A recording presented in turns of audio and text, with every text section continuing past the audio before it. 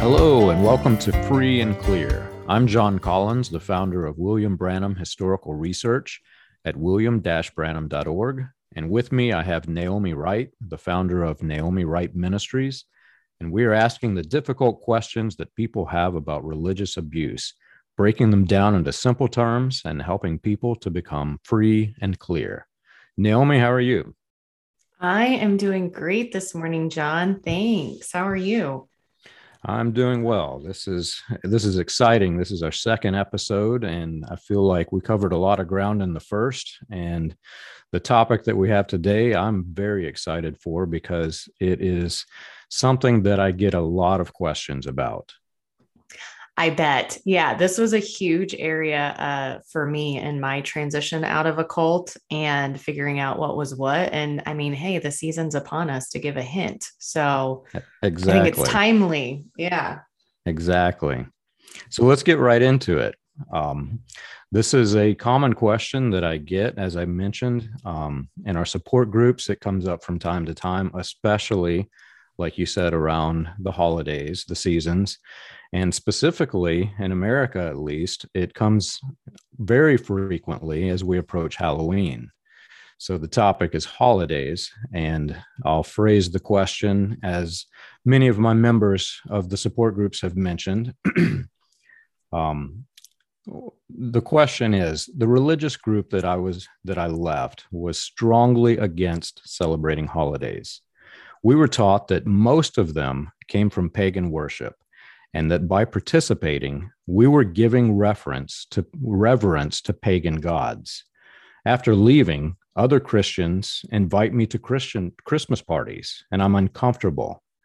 How should I handle this? Oh, I love this question. And all of these questions that you're going to ask me today, John, I mean, I lived it, as I'm sure you lived it too. So this comes from personal struggle as well. And my first comment that I would want to make to someone asking this question is that if you're uncomfortable going, if you're uncomfortable participating, then there's no need to rush yourself or push yourself into doing something when you're not sure what you think about it yet and you're not sure how you feel about it. So my first comment would be hold off this year if you're feeling really unsettled, or dip your toe in and check it out a little bit, but don't push yourself to the point where you're really stressed out. If you're stressed out, you're not enjoying it anyway. And so what's even the point? My second comment, though, is that I do think it's important to investigate the claim that was made in your cult group. So, the claim that's being made in relation to this question is that holidays came from pagan worship. So, the question would be, is that true? Did holidays come from pagan practice? And for this specifically, if we're talking about a Christmas party, just to give one example, the answer would be no. And again, you need to go research this as well for yourself. We could certainly put up some links in the show notes to give you some ideas of where to start. But there isn't evidence that the date of Christmas was chosen because it was the same date as a pagan holiday. So it is the same season. It's the same season as several, even the same month, but not actually the same date.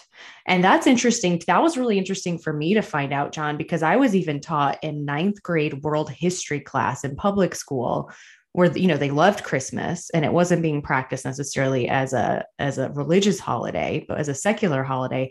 I was told that it had been pulled Mhm. and taken because of this history of it being. I think I was taught Saturnalia, and I'll give some of those examples later on in our conversation. But so it's really interesting to me doing a bunch of research on this that again it's the same season, even the same month, but not actually the same day. There isn't really anything solid to tell us that. Right. And even if I'm going to just hypothesize this for a second, even if it was the same date as a pagan holiday from way back when, and there was some sort of correlation as to why that date was chosen of December 25th, I would want to ask, how does that matter? How does that impact how I would be practicing it today, what my intention is and what it means to us today? So, for example, baptism used to be a pagan practice. but that's not how Christians use it. And Jesus even said to be baptized, so how do you break Right. that down? Right. And there's this historical pagan practice of going out into public and singing songs. So does that mean all choirs need to stop and all concerts with any kind of singing need to stop? What about if we look in Latino culture and hanging up pictures of deceased ancestors? That's something that is done for the Day of the Dead as an example. So does that mean that we shouldn't hang up pictures of our grandparents who have passed away, or have a bonfire in the fall, because pagans used to do all of these things? So if you're going to apply this thinking to Christmas and to Easter and to our specific holidays, then we have to be consistent and carry it all the way through across the board. And that's something that cults are really, really bad about, right? They are very inconsistent, and we don't want to do that anymore. We want to make sure that what we are doing and how we're thinking, we are consistent in our thought process. So I would like to suggest to you that it doesn't even matter if it was used for something else hundreds of years ago. It matters what we're doing right now, and our intention matters. Right. For me, I'm fascinated with the ancient mythologies. I can't tell you how much time I actually spend going and researching ancient Egypt and Greece and Rome. So I grew up very similar. We were taught that it was the sun god worship, and that, it's worship of the sun. The other thing that I found about religious cults is that while they make these boisterous claims, they very seldom go actually study what it is they're saying. So they're saying a lot of things that just simply aren't true. Like you said, it is a different date. But in my study of, the sun god worship and of the different types of worship of holidays, what I found was that there is some truth to the claim that it falls into the same date, because if you think about it, it is a celebration. So I try to break it down logically. When you're referring to the sun god worship, you're worshiping basically the hanging of the sun and the solstices. So you find all of these solstice worship cults, like Stonehenge has the rings where you can point to the solstice. Well, there's a reason why these things exist. These were communities of people that lived from the land, and the land produced their means to survival. So they have to know the sun. They have to know when is the growing season, when is the harvest season. And it really became a celebration about harvest in most of, a lot of these holidays, not most. So I grew up in a lot of semi-rural communities with a bunch of good old boys. They like to work hard. They like to play hard. They knew when to work and they knew when to play. They had celebrations at harvest. And there's different names for these all over the country. Here where I live now, it's called Harvest Homecoming. But other cities and states had the pumpkin festivals, or different names that they used for the harvest. And everybody got together and they celebrated the harvest. And if you really stop and think about it, these are a lot of the people who are joining in these celebrations also have these tainted views of holidays, but yet they're participating in the same type of celebration that they claim created these holidays that they won't participate with. They're doing the same exact thing. And, you have to really think, if you're a Christian and you're celebrating with people, and it's no matter what the event is, are you actually there to serve another deity? Because that's really what the ultimate question is. If you celebrate Christmas, are you celebrating the sun god Ra of Egypt? Because that's the claim that they're making, right? You're not going to a Christmas party to serve the sun god Ra. I'm just going to be blatantly honest with you. You're not going to sacrifice your children, and that is the problem. These were very horrific ancient deities and ancient mythologies. Yeah. Most people, when they celebrate Christmas, they're celebrating the birth of Jesus Christ, who is the founder of the Christian religion. They're not serving another deity. So for me, the question is simple. Break it down logically. Who are you going to serve in this holiday? And if the holiday is not a holiday in which you're even thinking about a deity, you're just thinking about, President's Day. You're thinking about the presidents. It has actually nothing to do with the deity. It's a holiday. So break it down logically. Think about the reason why you're celebrating.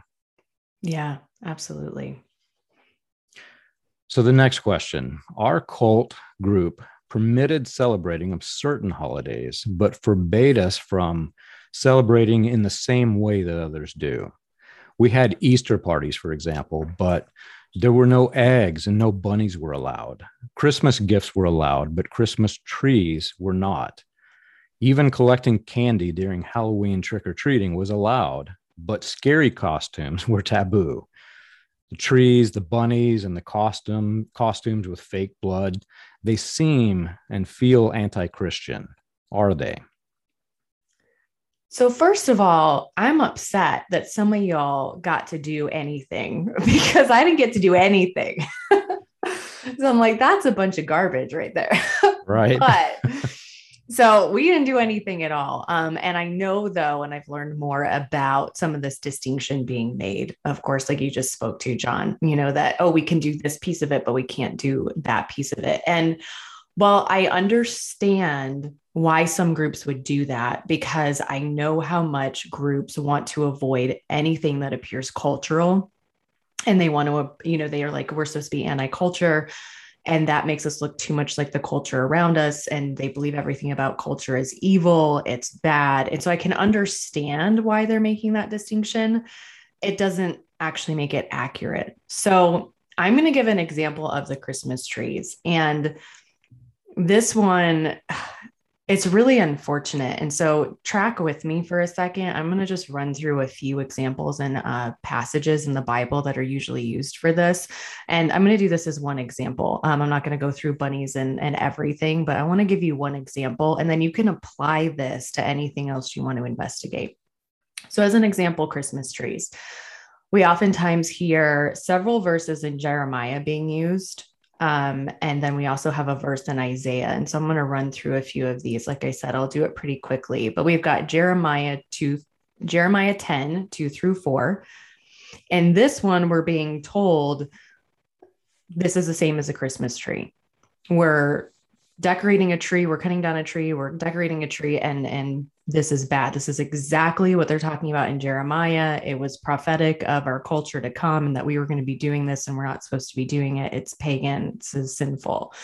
In all of these passages, a craftsman is cutting down a tree and he's carving it into an idol. So an actual idol. So in Jeremiah 10:5, they had been carved to look similar to people with mouths and with legs. So that gives us a hint. This isn't just a tree that was cut down and put in someone's house. Like a craftsman took it and then carved it and turned it into an idol. And then we see again in Jeremiah 10:8 and 14, they actually use the word idol. So they're called idols and craftsmen are brought up again. Again, a craftsman, you don't need a craftsman to go just chop a tree down. I've actually done that. So I can do that. I'm not a craftsman. Right. So it's very different. And in Jeremiah 3:13, we see that idols were, in this one, idols were placed under trees. And that was done because ancient Israel was super hot. I mean, it's a desert, it's super hot. So they're under trees so people could go worship in the shade and hopefully not pass out while they were doing so. These are all examples where the culture at the time and the demographic and where we are, I mean, all of that was super, super important to being able to understand what in the heck were they actually talking about here. And it's a really good example of how wrong we can get it when we don't look at those details and we don't take that seriously. We cause ourselves a lot of stress that we don't necessarily need to have. Same in Isaiah 44:12 through 15, it's the same idea. And for someone who has been told, so this idea of kneeling, they're kneeling because they're worshiping an idol. And if we have this idea that we shouldn't be kneeling before something, or if we kneel before something, then we're worshiping it, then think about that the next time, you're doing a functional activity like changing a tire in your car. Just because we kneel before something. I mean, I kneel next to my son's bed when I kiss him good night, at the end of the day, I'm not worshiping anything. So in all of these examples, we're talking about something very, very different than what is going on with using a Christmas tree as a decoration to be festive. And it's not the same if you have to kneel down to place a present or to pick up a present. You're not worshiping it, just like you're not worshiping your car and you're not worshiping your young child.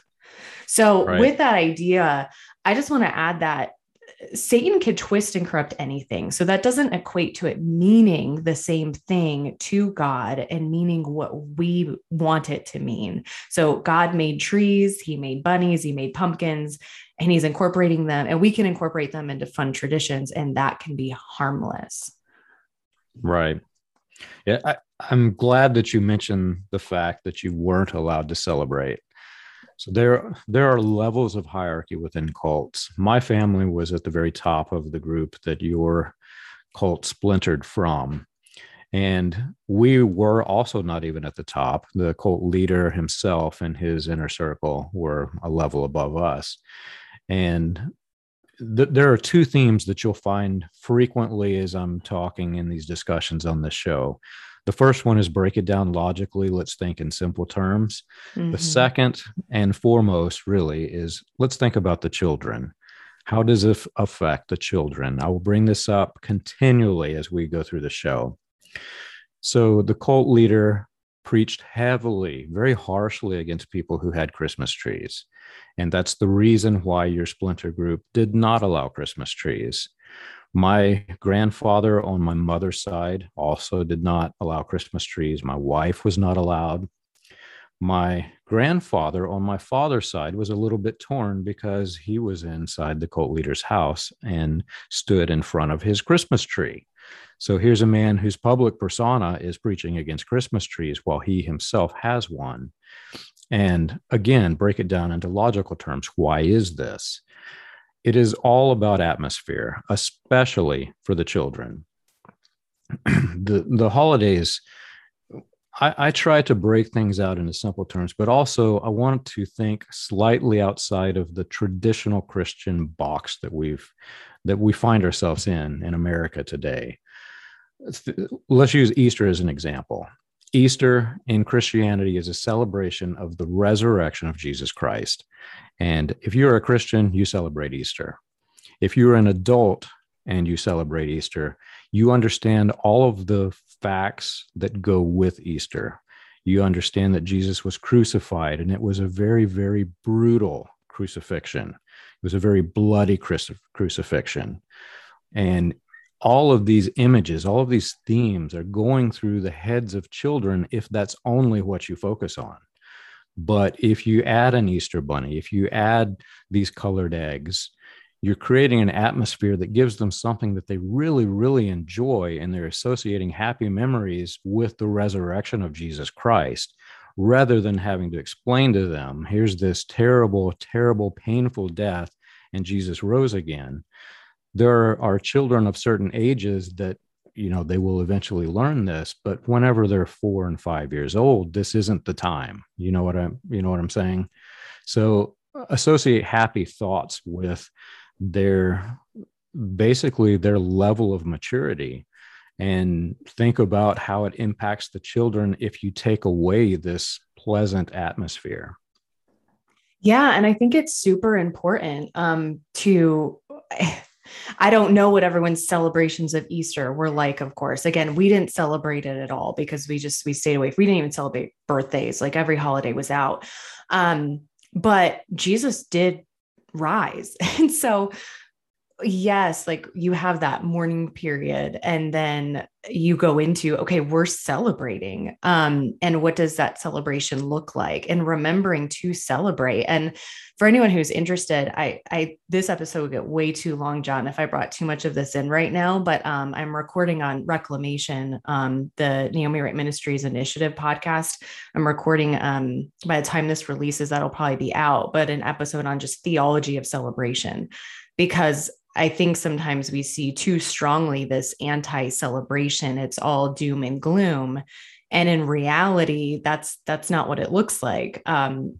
They're even commanded in the Old Testament to celebrate and to get together and drink wine and eat a lot of food and enjoy company. And so I want to chat about that again at a different time. But I also want to mention that for people who are identifying as Christian and they're celebrating these holidays with Christ in mind, as example, these holidays as in Christmas and Easter. I know we're going to touch on some other holidays. But the problem would come in for a Christian when they want to make it all about those things and the traditions, and then they kind of forget about the Jesus piece of it. So Exactly. if your intent is to celebrate that Jesus was born, then make that your focus and still have a tree and all these fun things. If Mhm. it's to celebrate his resurrection, then make that your focus and still have these fun things. And we do have an example for this in scripture, which I love. In Corinthians, Paul corrects the church in Corinth because they turned the Lord's Supper into this gluttonous feast. So they turned it into something it was not intended to be. Paul didn't then tell the church in Corinth not to take communion anymore and not to do the Lord's Supper anymore. He just corrected the focus back onto the meaning and purpose of what they were doing. And that's an excellent model for us. So he didn't say stop doing all of it. He just said, get your focus right. And so that is something that we can remember as well. Have the focus as what the focus should be and still participate in the fun and the joy and the celebration. Exactly. All right, next question. I have been out of a cult for a while, and I realized that we had very distorted views about holiday celebrations. Even still, I'm uncomfortable. I'm curious what the early Christians thought about it. And would they have partied with sun worshippers on the solstices? Would a fourth or fifth century Christian have painted themselves at a festival of color in honor of Shiva? How is this different from our holidays today? So, John, I already know, having not seen your notes, that you have some stuff that you're excited to share for this question. And yeah, you're smiling. He's beaming, Absolutely. guys. He's ready. He's ready. My first question back, my first response to this is actually a question, and that is how does that apply to me now? And if it's a curiosity question, I get it. And I think it's super interesting and I enjoy the historical stuff. But even if fourth and fifth century Christians were doing some of these things, that doesn't mean that I should do these things. And if we're going to be really honest here, Christians have done a lot of horrible things throughout the century that we shouldn't be modeling ourselves after. We shouldn't be replicating it. There's awful things going now, like religious abuse that we're talking about, that we shouldn't continue or model for future generations. So I'm going to start there. I have some other things to throw out there, but John, you're going to bust. I'm going to let you take it. Yeah, so I am fascinated with the historical questions, obviously, and this is one of the areas that I am just I can't stop researching this stuff, right? But I'm going to surprise you a little bit because I'm actually going to focus a little bit on scripture rather than history. Ooh. Um, Colossians 2:16. Therefore, let no one pass judgment on you in questions of food and drink, with regard to a festival or a new moon or a Sabbath. So now I'm going to get into the fun history stuff. Whenever we left the cult that we were in, this was an actual problem for us. We had the same views, the same problems that many ex-cult members have about holidays. And the pastor just happened to mention this verse, and I'd never really thought of the verse in this way. But he started describing to us the ancient cults, the ancient religions, and what they worshipped and how they worshipped. And that's where I first heard that these ancient religions, ancient cults, were worshiping deities that were based on natural phenomenon, the moon cycles, the sun cycles, and specifically the new moons. And it's very difficult to wrap my head around. The ancient Jews also had festivals that were the moons, which is kind of what Paul is referring here to, but not specifically. The problem was these Colossians were struggling because there were people who had came out of these cults, these pagan religions, and they were worshiping the moon cycles for their pagan religion. And the early Christians were wanting to also worship and celebrate the festivals for purposes of Christianity, not purposes of the ancient deities. They were not worshiping the ancient deities. But this very ascetic group of Christians were trying to tell them, you can't worship, you can't celebrate on these new moons because you're giving honor to these ancient pagan deities. And Paul steps in and says specifically, don't let anyone try to take away your joy. So really, you have the same exact thing happening today that's mentioned in that scripture. You have two different groups of Christians, one who are telling the other, don't celebrate these holidays because it just happens to fall on the day of an ancient deity, a pagan religion. And you've got another group of Christians who are saying, but we're not worshiping this deity. We're either just simply celebrating or we're worshiping Jesus Christ on Christmas. So it really comes down to that question. Is your intent to participate in these holidays to worship another deity? Yeah. And again, if you identify as Christian, where is your worship?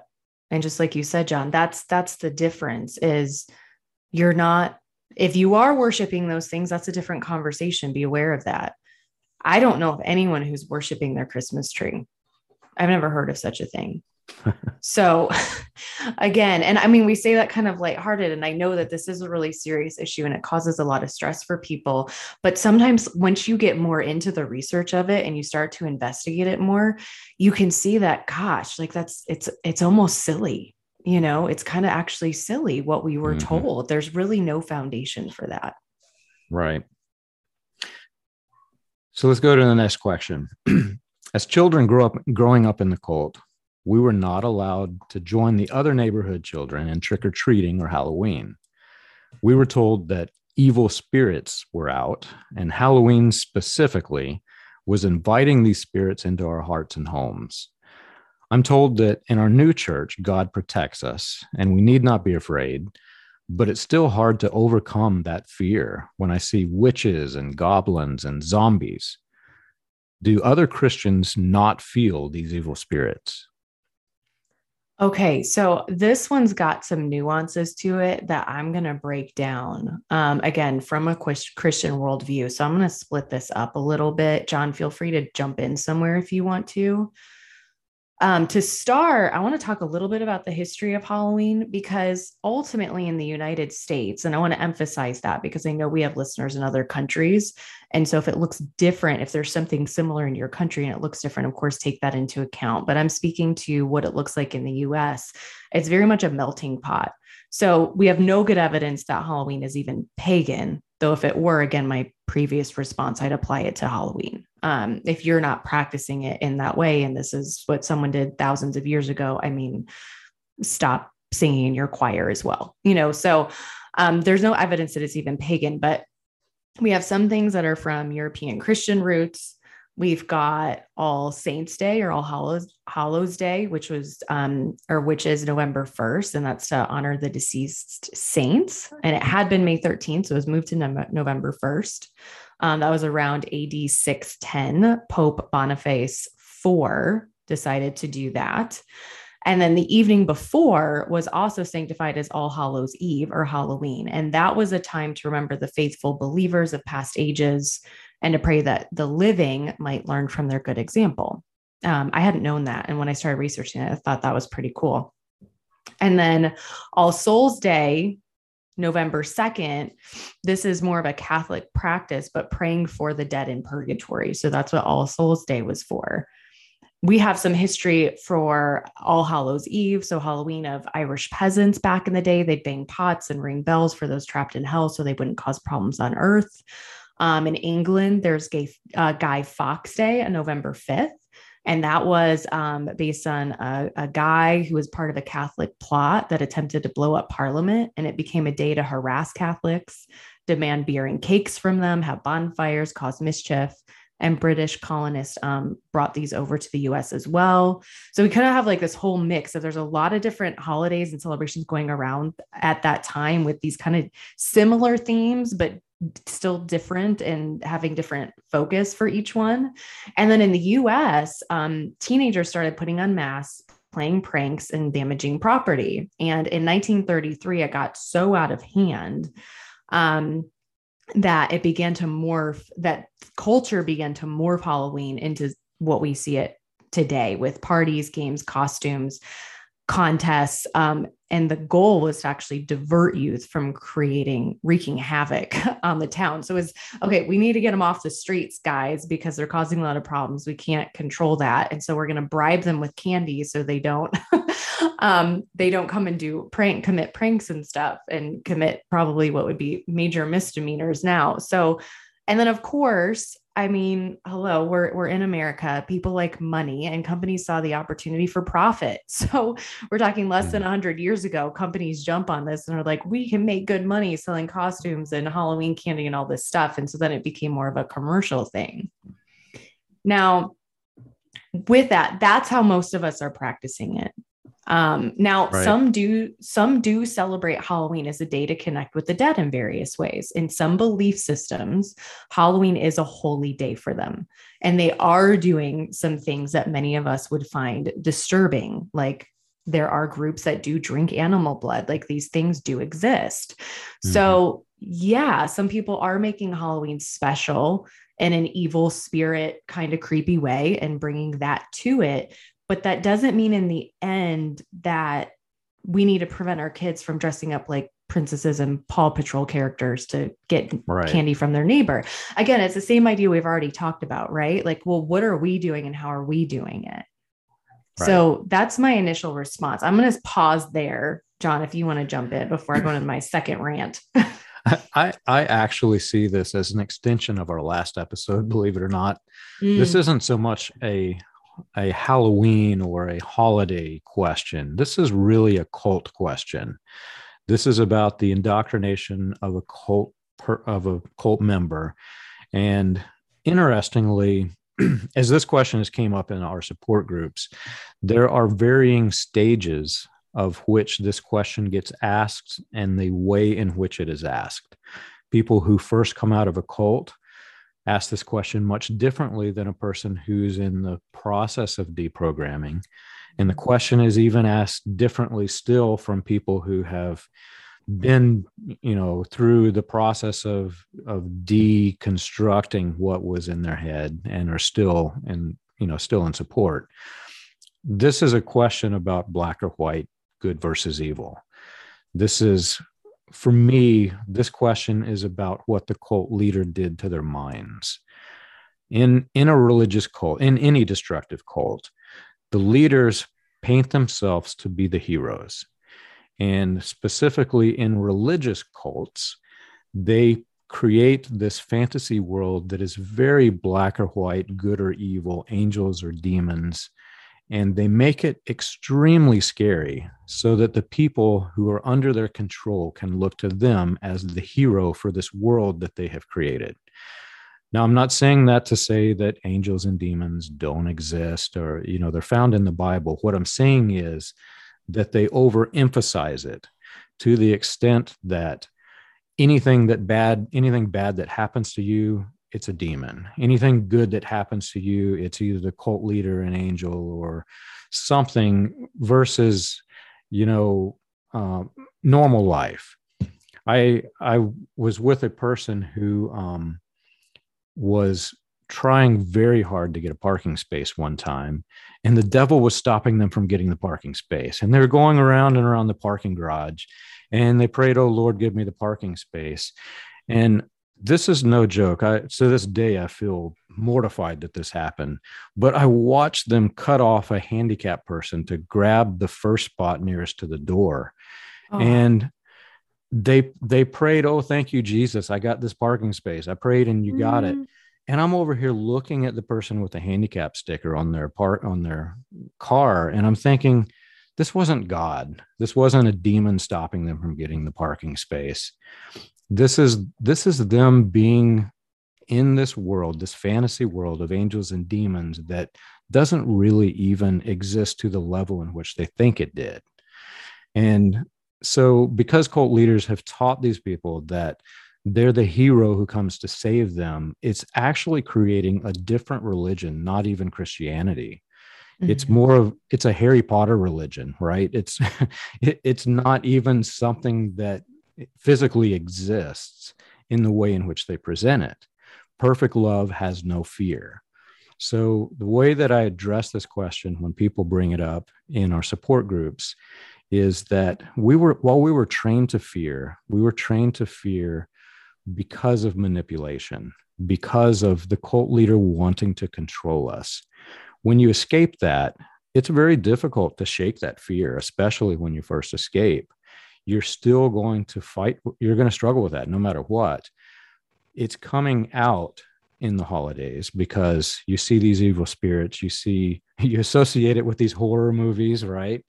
When we left the cult, I had never really sat down and watched a horror movie for years after I left, because I still felt like these demons were coming to me through the TV.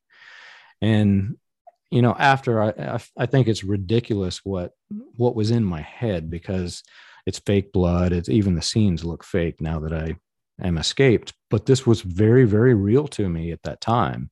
And I remember the stages of processing this. Even after I felt like I felt like I was out of the cult and out of the cult mindset, I still was living in this angels versus demons world. And it's just simply not to the level in which we were taught. Yeah. And I think that that example with the parking spot is a great way to bring light to that, because, first of all, is that how Jesus would have wanted that driver to respond, is to snag that spot just to make their prayer be answered? It's like, no, Yeah. we're just trying to make something be something that it's actually not. And yeah, it's taken way too far. And it creates, gosh, I mean, I was afraid of everything. I was afraid of everything. Everything was demonic. Everything was a potential trap of some kind. And I was going to miss the trap and step right into it. And it was so crippling of a fear. And when we're talking about holidays specifically, the more I've learned about them, the more freedom I've had to actually celebrate God, to celebrate Jesus, to celebrate, what's been done for me. And I didn't have that before. And I really appreciate what you said about, like, you don't have to be afraid. And we are told not to be afraid. And I love Psalm 118:24 that says, "This is the day the Lord has made. Let us rejoice and be glad in it." So good has triumphed over evil. We don't have to be afraid. And if you're going to be afraid of Halloween, then you would have to be afraid of every day, because if there are evil spirits out there, which I believe there are, then they're going to be present every day on some level, not just on Halloween. Um, Right. One last comment I wanted to make as far as dressing up like something maybe that's considered evil or dark. So, John, I know that was a part of the question you had asked me. And if you're thinking like, oh, I want to dress up like a devil or an axe murderer or something like that, I just want to put out there, I'm not saying that I'm not going to assert that I think that is sinful. That's not a statement I'm going to make. I would ask, what is the purpose for wanting to dress up that way? And that's just a question I would have. So if those dark things like a devil or dressing up like a demon or someone who's like murdered a lot of people, if you're wanting to dress up like something, I would suggest that those sorts of costumes and stepping into that character in some way, those things do represent rebellion against God. They represent what Jesus came to overcome. And so I would just wonder what that's about. I would just wonder, okay, why would you want to do that? Now, I'm not condemning you for it. I don't think that you're not saved because of it, but I would just wonder, what is the motivator for that? And I'd be curious to dialogue about it a bit. Yeah. So I'm a musician, and there's all kinds of music, and music tells stories. Whenever I was in the cult, we were only allowed very sacred, not even worship music. We were only allowed this old 1950s Christian music, right? Mm-hmm. And I'm a musician, so it was as though I was being told I was a painter and I could only paint with the color green. I had to had to create music within this box, right?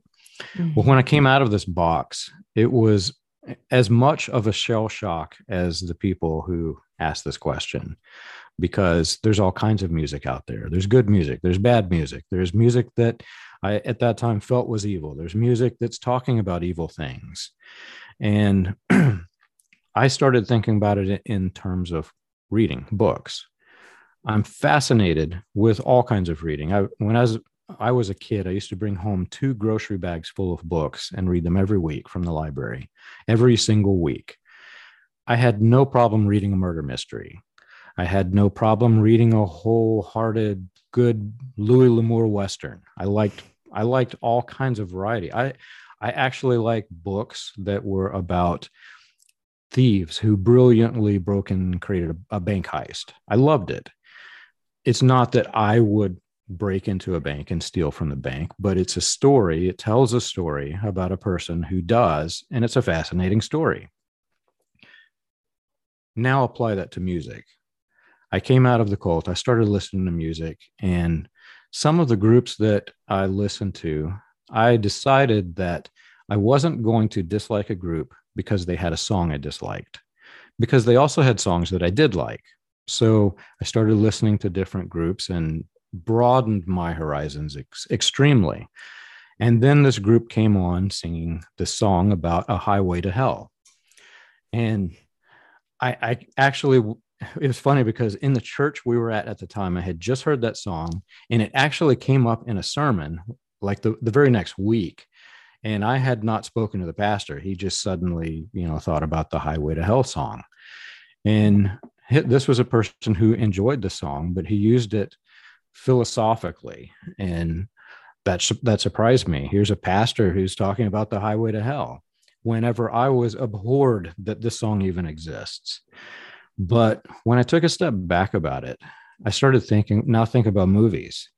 You've got movies who are also very the movies are very much like books. They're telling stories. I enjoy watching, I can't even remember the name of it, the story where Ocean's 11 is a good example, where the guys are planning this massive theft, right? I enjoy it. I'm not a thief. Mm-hmm. Or the person who is, it's a movie about a person who's going through some really hard times, overcomes, and it's a success story.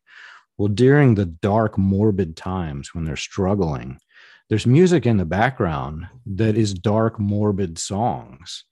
And without them, you couldn't even portray the movie theme that's being played. So I could suddenly start to envision the song Highway to Hell for a person who's going through some hard times, because that's what they're experiencing. And truly, they're probably on the highway to hell during that time. And I started thinking about it differently. It's a story. It's not that I am suggesting people should go to the highway to hell. If I do listen to the song, I don't particularly like the song, but I also don't look at it in the same way that I did. I also overcame my fear of horror movies and thoroughly enjoyed watching The Walking Dead, which is zombies. And here in Louisville, Kentucky, they have the zombie walk. And my neighbors showed me pictures. I'm actually planning on going to this thing sometime. You dress up like a zombie, you walk, and everybody is dressed like a zombie, and it's a celebration. It's not that they're worshiping blood and gore and end of the world. They're having fun with it. And, even the show itself, I'm not going to say it's the best show that I've watched, but it was a lot of fun, because you're scared out of your mind that somebody you like in the show is going to get scratched by a zombie and then turn into one. So it can be fun. The other thing, going back to the music, that I'll say that does relate is I also am very emotional. I also came through some very severe mental health issues.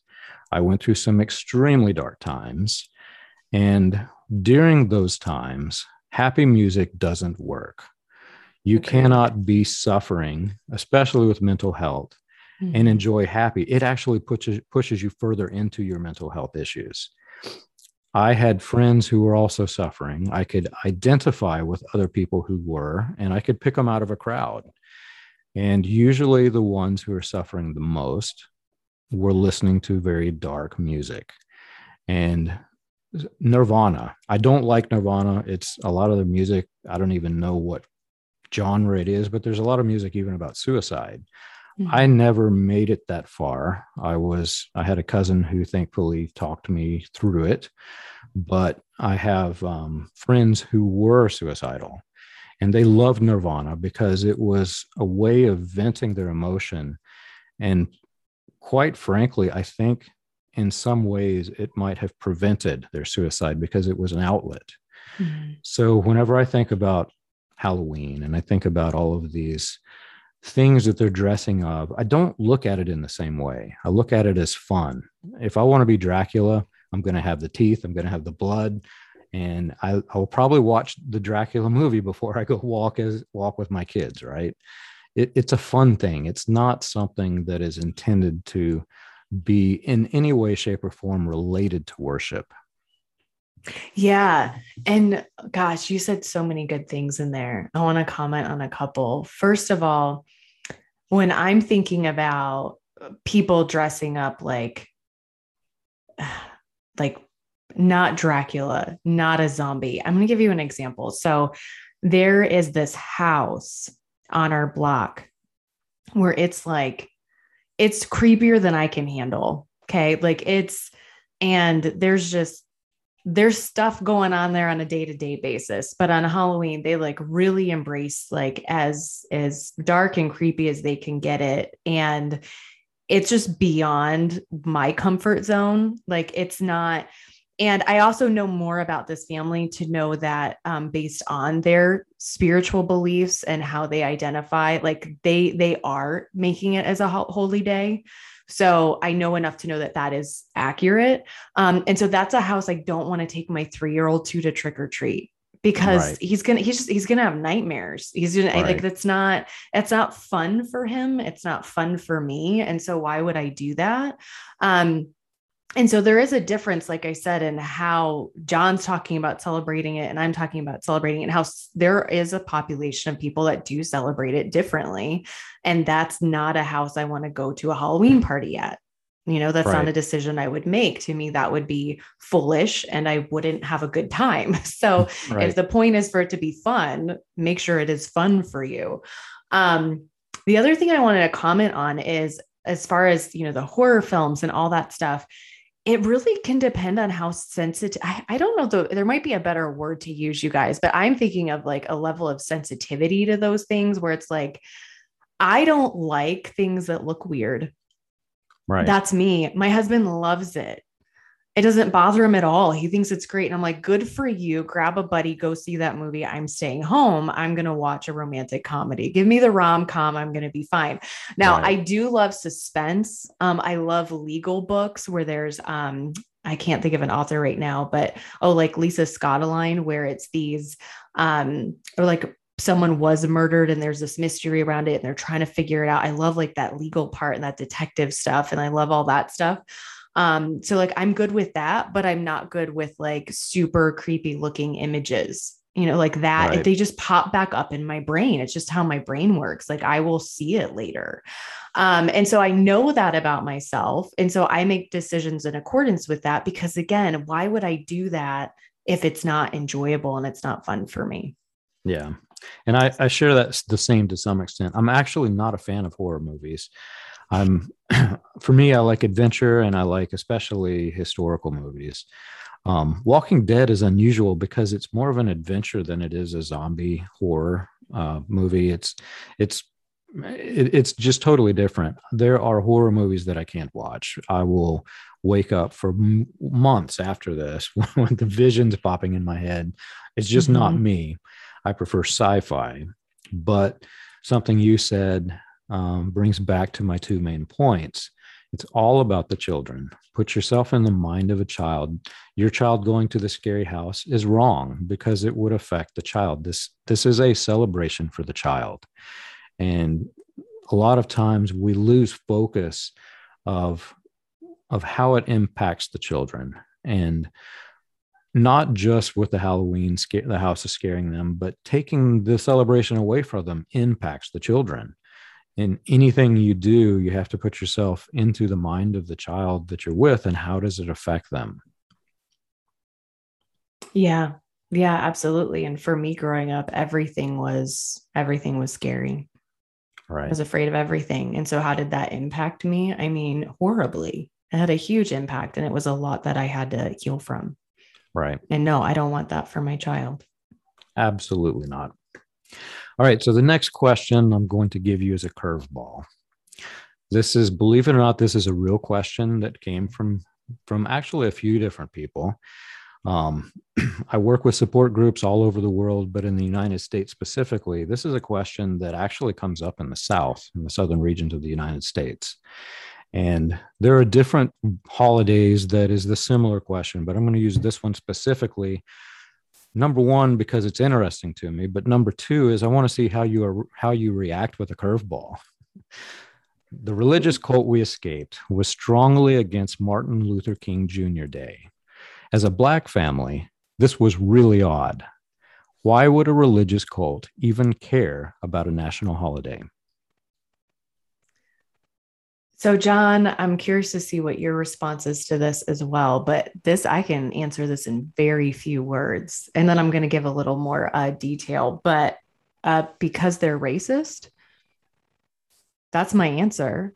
That's the only reason. I mean, are they against President's Day? Do they have a problem with all presidents? Are they against Labor Day? Do they have a problem with laborers? Like, what on earth could that be about other than racism?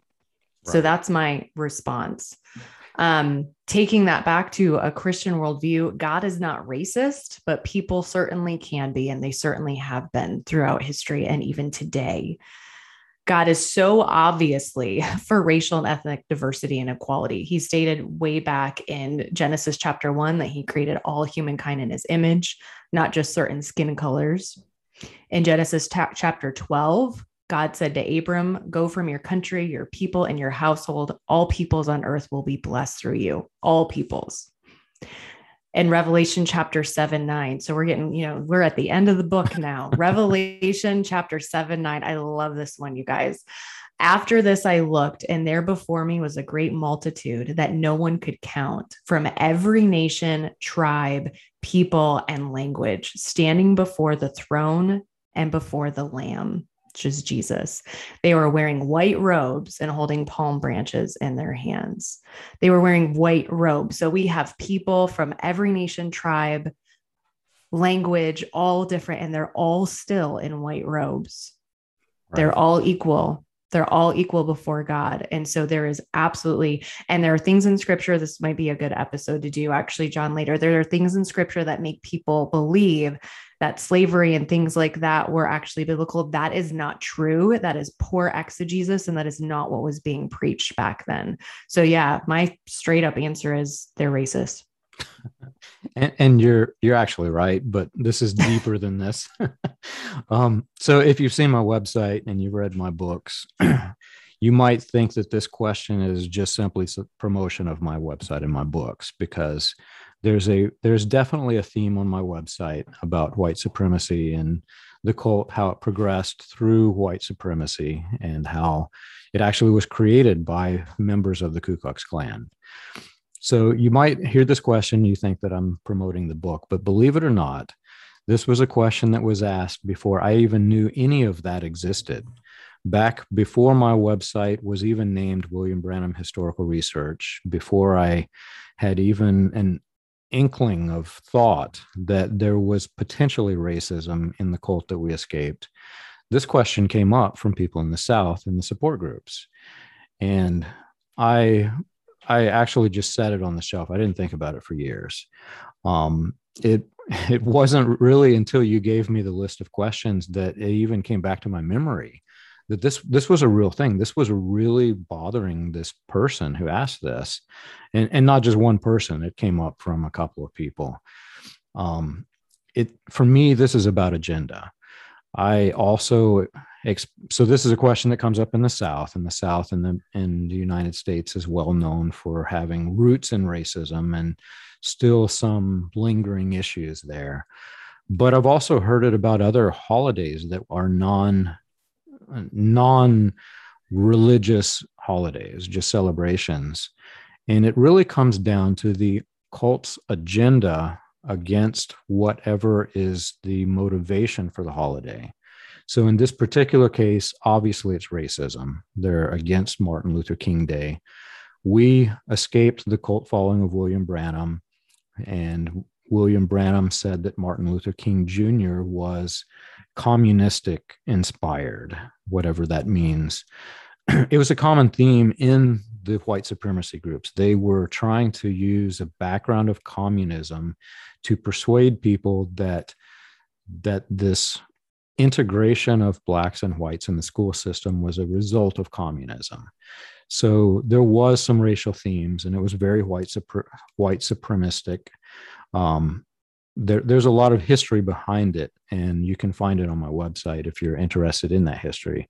But for me, the question isn't so much about racism, black or white, Martin Luther King. This is about an agenda. And if you were in a group that practiced religious abuse, the only theme that is common among all cults that practice religious abuse is that they have an agenda. And that agenda changes, and it's always a destructive agenda. So this is about a destructive agenda against a civil rights leader for the purposes of white supremacy, for racism. And regardless of whether it's Martin Luther King or President's Day or any of the other holidays, if that person is speaking harshly against something that doesn't make sense from a moral standpoint, it's good to take a step back and examine why is this person saying it? What is their motivation behind saying it? Because usually if you find their motivation, you found their agenda. And if you found their agenda, you can untangle the mess that was created in your head through indoctrination. Yeah. Oh, I love that you bring that up. And it made me think of, I said President's Day kind of flippantly, but President's Day was an issue in our household because we were against government, all forms of government. I think President's Day was actually the other one that came up in the support groups. I'm pretty sure it was. Yeah, I bet. And so we were just supposed to have nothing to do with government. So, I mean, school was still closed, so we still had off, but it wasn't something that had any intentionality to it. And I don't know culturally how much intentionality it has these days anyway, I guess. Right. Maybe it does in some households more than others. But for us, yeah, it was government's bad. It's right.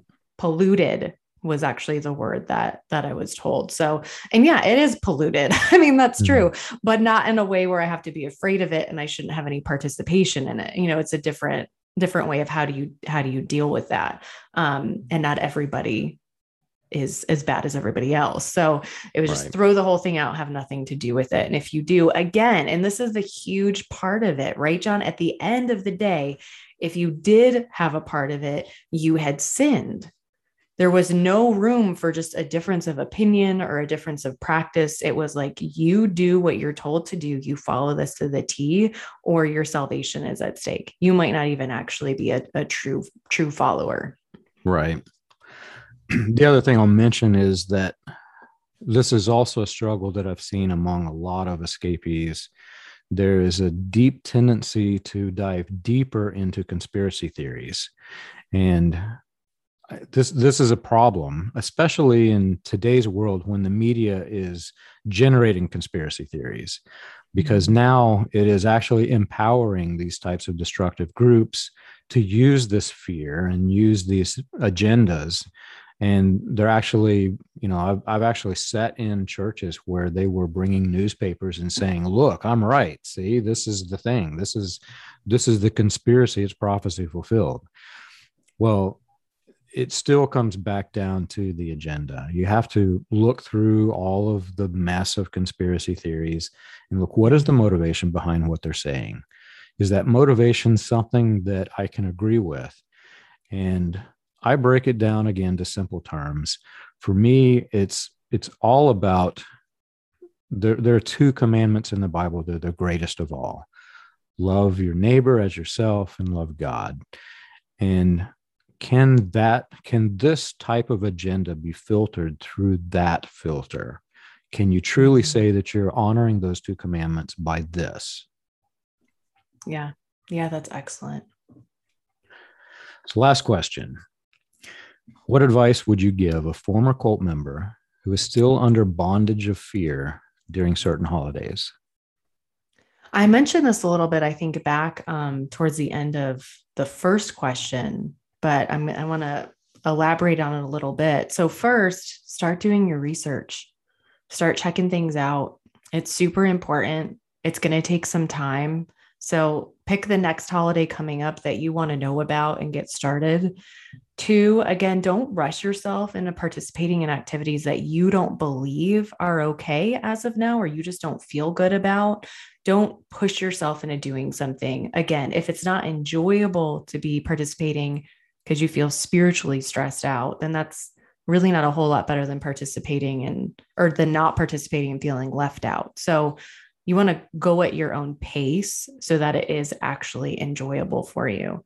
And when you combine these two things, you combine your research and participate as you go, hopefully you'll start to find that more and more is actually okay. And again, even good and fun.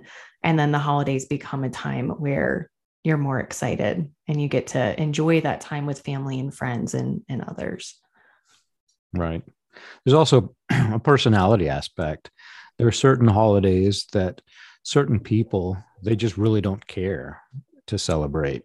And they find comfort in the fact that they weren't allowed to celebrate it because they really don't care. And why push yourself? So if it's not a holiday that you even want to celebrate, but if it is one that you are, I always go back to Colossians 2:16. Don't let anyone pass judgment on you for a festival or a new moon or a Sabbath. It is specifically talking about holidays. And if you're approaching this from a biblical standpoint, that is the verse that empowers you. If you're approaching this from a logical standpoint, what is causing the fear and how do you untangle the fear? And again, that question goes back to our last episode. Knowledge overcomes a lot of problems. Fear is one of them. The more you understand what it is you're dealing with, the more you know the history, the more you know the scripture, if you're a Christian, the more knowledge you have in understanding the reasons behind the way that you think, the easier it is to adjust the way that you think.